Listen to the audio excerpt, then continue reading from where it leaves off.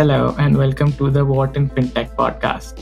I'm your host Tarang Gupta and our guest today is Sachin Kumar, the co-founder and CTO of Clear Street.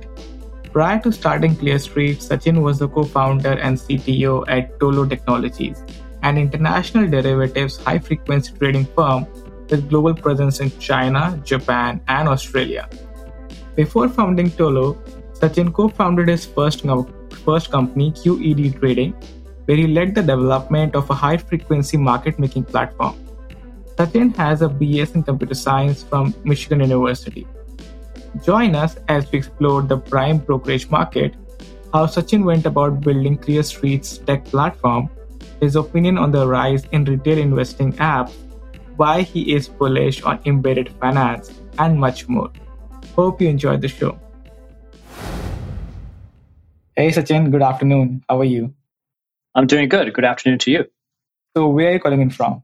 I am calling in from our headquarters in New York City in 4 World Trade Center. Oh, awesome. I was in New York last week. It's always fun to be in that city. Was the weather good or did you get caught in some bad weather? I got caught in a bit of a rain.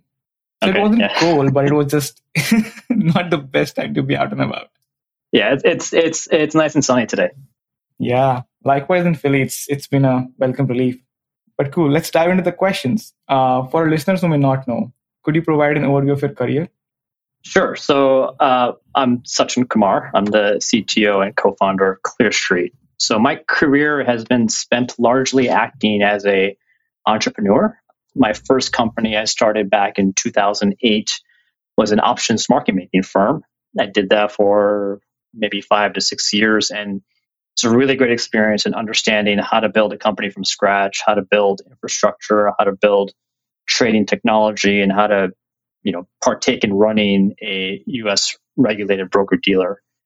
From there, I moved to creating this trading firm that did international trading, so trading between China, Japan, and Chicago.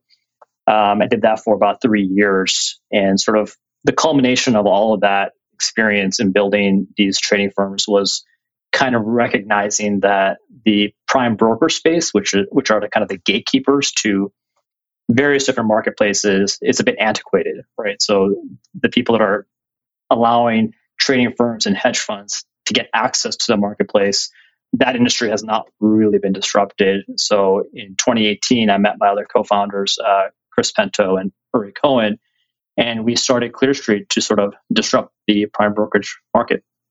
So you mentioned you have been a serial entrepreneur now. Did you kind of know that this is what you want to do, or is it by accident? I don't know if it's so explicit to me, but I did know that I wanted to create a company that had a lot of impact. I wasn't sure in what industry necessarily. So being in finance is sort of a bit happenstance. My first job out of school was at an options market maker, and that what a market maker does and sort of the complexity of options trading, I kind of latched onto that and trying to match that with sort of building platforms and building good infrastructure and building good tech in general is sort of how my passions have been channeled. So talking about Clear Street, can you talk to us about what the services the company offers? Sure.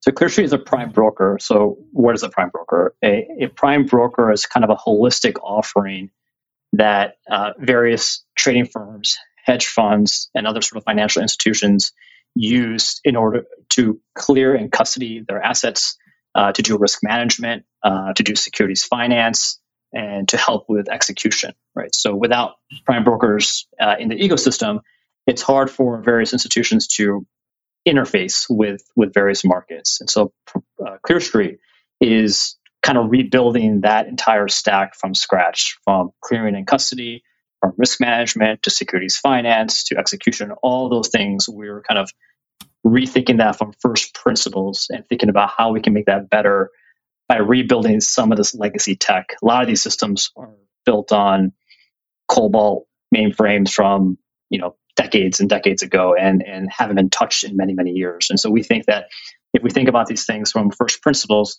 we can deliver better customer experiences and better customer products. Diving a bit deeper into the prime brokerage industry, how big is this industry? Who are the key players? And Is it heavily regulated?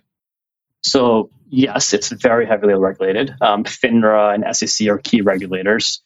In terms of market sizing, I think Oliver Wyman, if I remember correctly, put it around 40 billion in terms of market size, or maybe even more. I think it's a little bit hard to estimate the market size here, but it's quite substantial. And we've just sort of gotten started. We've been in production, I think, call it 3 years. We've been around as a company for 4 years. And to date, we're doing about 2.5% of the U.S. equities market. So there's a lot of market share for us to chew on already.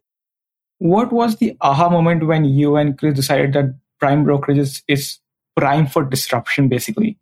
And how has Clear Street's offerings evolved since when you started to where you are now? Yeah, it's a good question. So I think for me, it's a couple things. Number one, in terms of the aha moment, number one is it's an industry that requires a kind of big barrier to entry. You need a lot of regulatory approvals from the SEC, from FINRA. You need a significant amount of capital. This is not something that you can raise, $500K or $1 million as a seed round and kind of just create this in your garage. It requires a significant capital investment. But the other thing that kind of struck out to me is more on the cultural side. I think some of these systems and these platforms are traditionally known as what I would call like back office systems. And so they don't have for lack of a better word, they're not as sexy as some of the things that are in the front office. So there's almost like this adverse selection with respect to the talent and the prioritization and the intention and the money these systems get. And I wanted to change that. I think to me, when something is positioned like that, in the same way maybe payments was positioned with like Stripe or PayPal, when it has those characteristics, it's really ripe for disruption. And so like clearing and custody is a prime example of something that's not viewed as being all that important in an industry, but in fact, it's really, really important. It's literally the bare metal of what allows capital markets to function. And so those things combined is sort of the moment where like, you know what, we could really disrupt this, and it could be really big. When we started, we were originally sort of going after customers that are friends and family, people that we knew within our network. These are smaller institutions that needed a home to go to.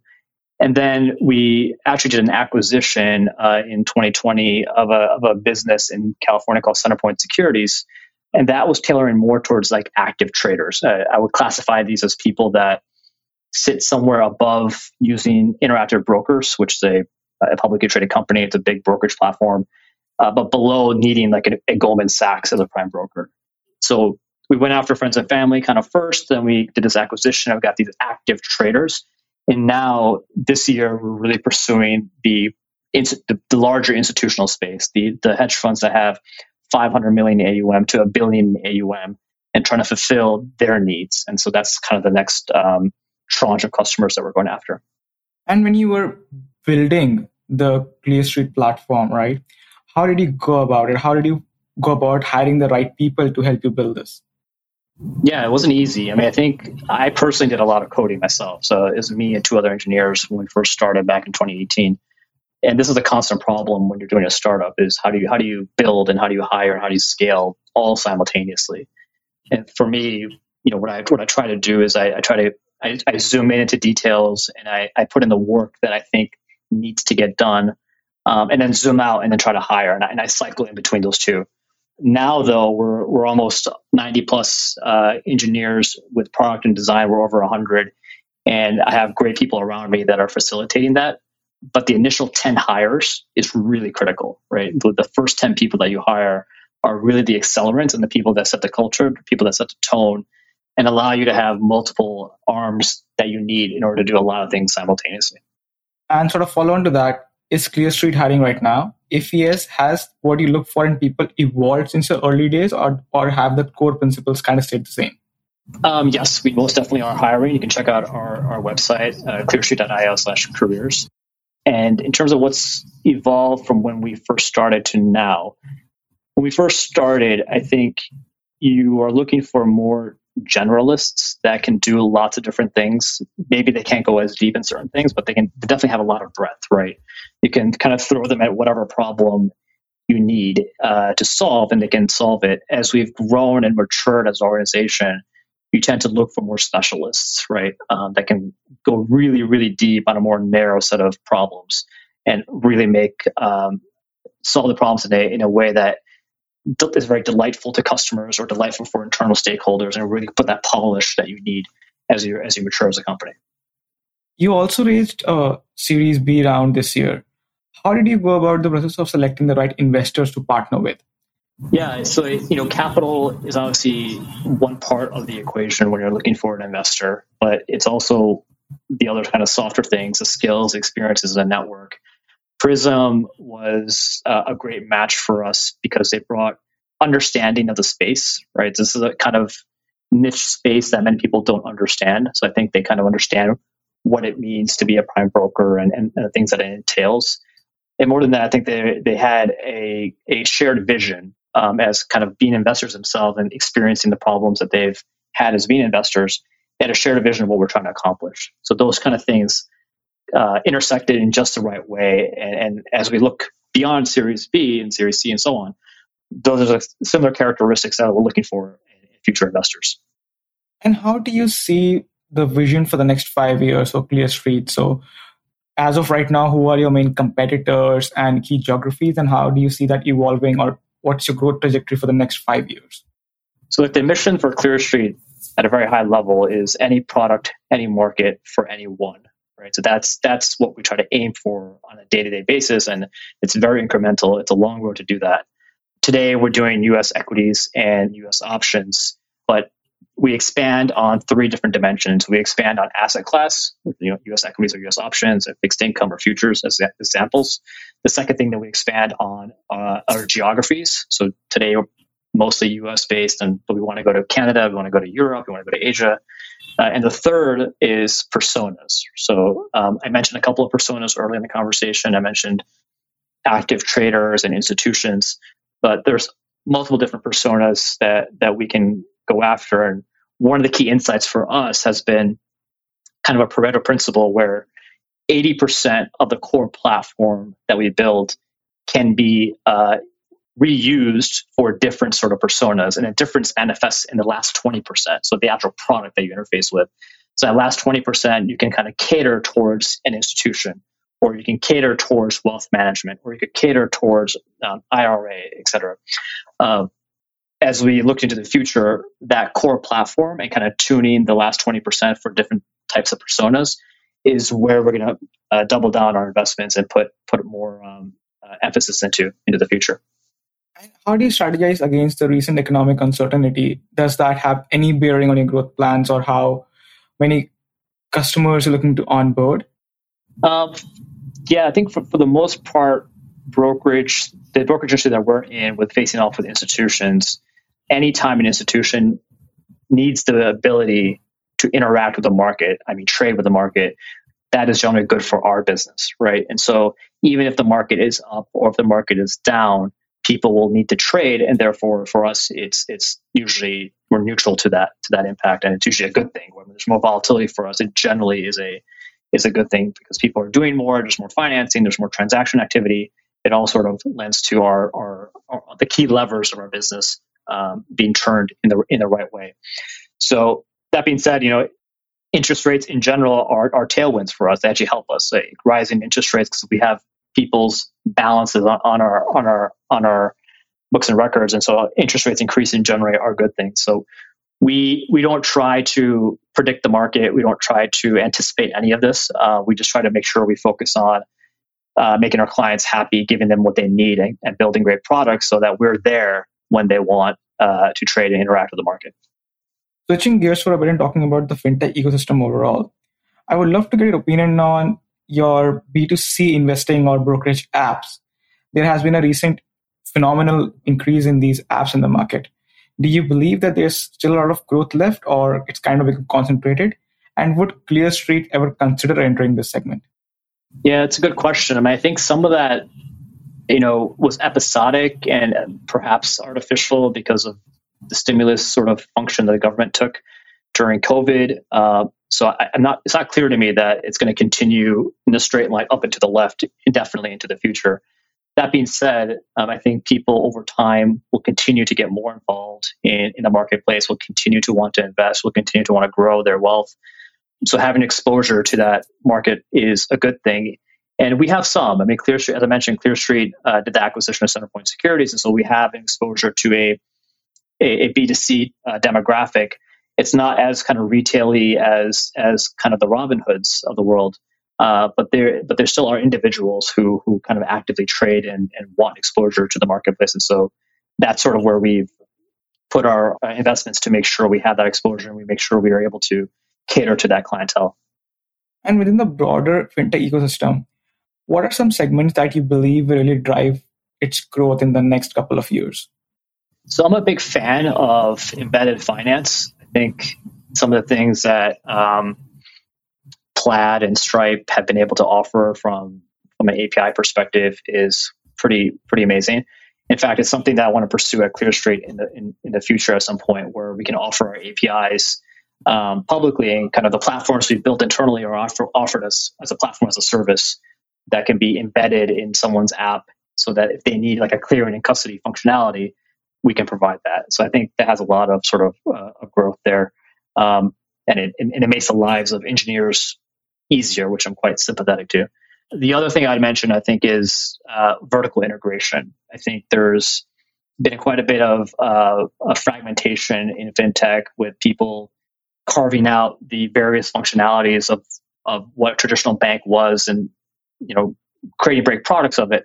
But now I think it perhaps has, in certain areas, gone too far, and I think you might see some roll-ups and aggregation of certain things. And you hear Elon Musk talking about the super app, right? That's an example of something of that sort. I think more vertical integration will happen over time.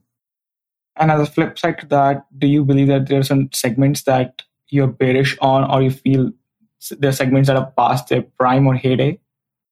So I think bearish might be too strong a word, but I think neobanks, as an example, there's quite a few of them at this point. And I think there you might see some players trying to vertically integrate, trying to create that super app where it's not just banking. You add investment, you add wealth management, fractional shares, et cetera. So I think the trend towards a super app would happen with some of these neobanks. But do you feel that the incumbents, the big 4 or 5 banks in the US, are better poised to achieve that rather than some of the neobanks going upwards?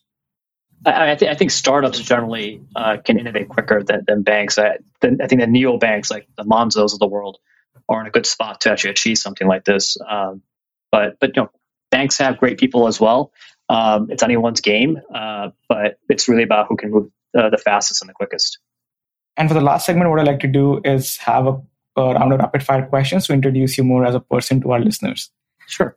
So my first question to you is, what is a fun fact about you that most people don't know? Poor font selection annoys me quite a bit, often, I think irrationally so. A bit of a font snob. So presentations and decks that I see don't have the right font. It's a bit, I can get a bit cantankerous over that. So that's a fun fact.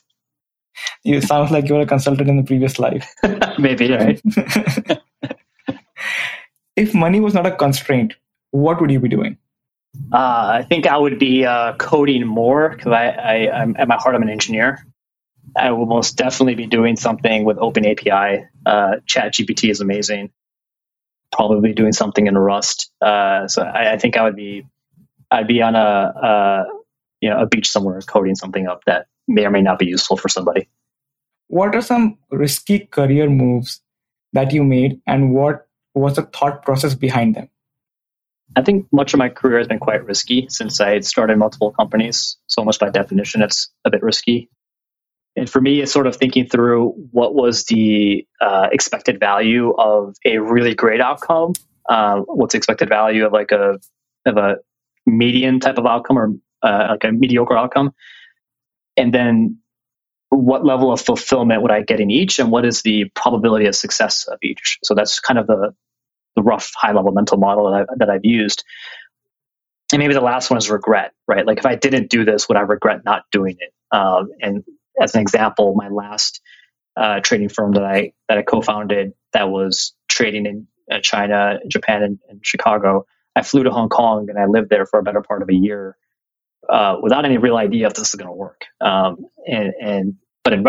part of the decision making there was, would I regret not doing this and passing it up in retrospect? And you can never know that, but for sure. But it's sort of a good test mentally. It's like, if I pass this up, am I going to think back to this and be, I should have taken my shot? And so that's been my kind of mental model for most of the stuff. And when you were thinking about these probabilistic outcomes, right, was your philosophy more of go all in and sort of burn the boats, or did you have a plan B, option B in mind in case your startup or venture didn't work out?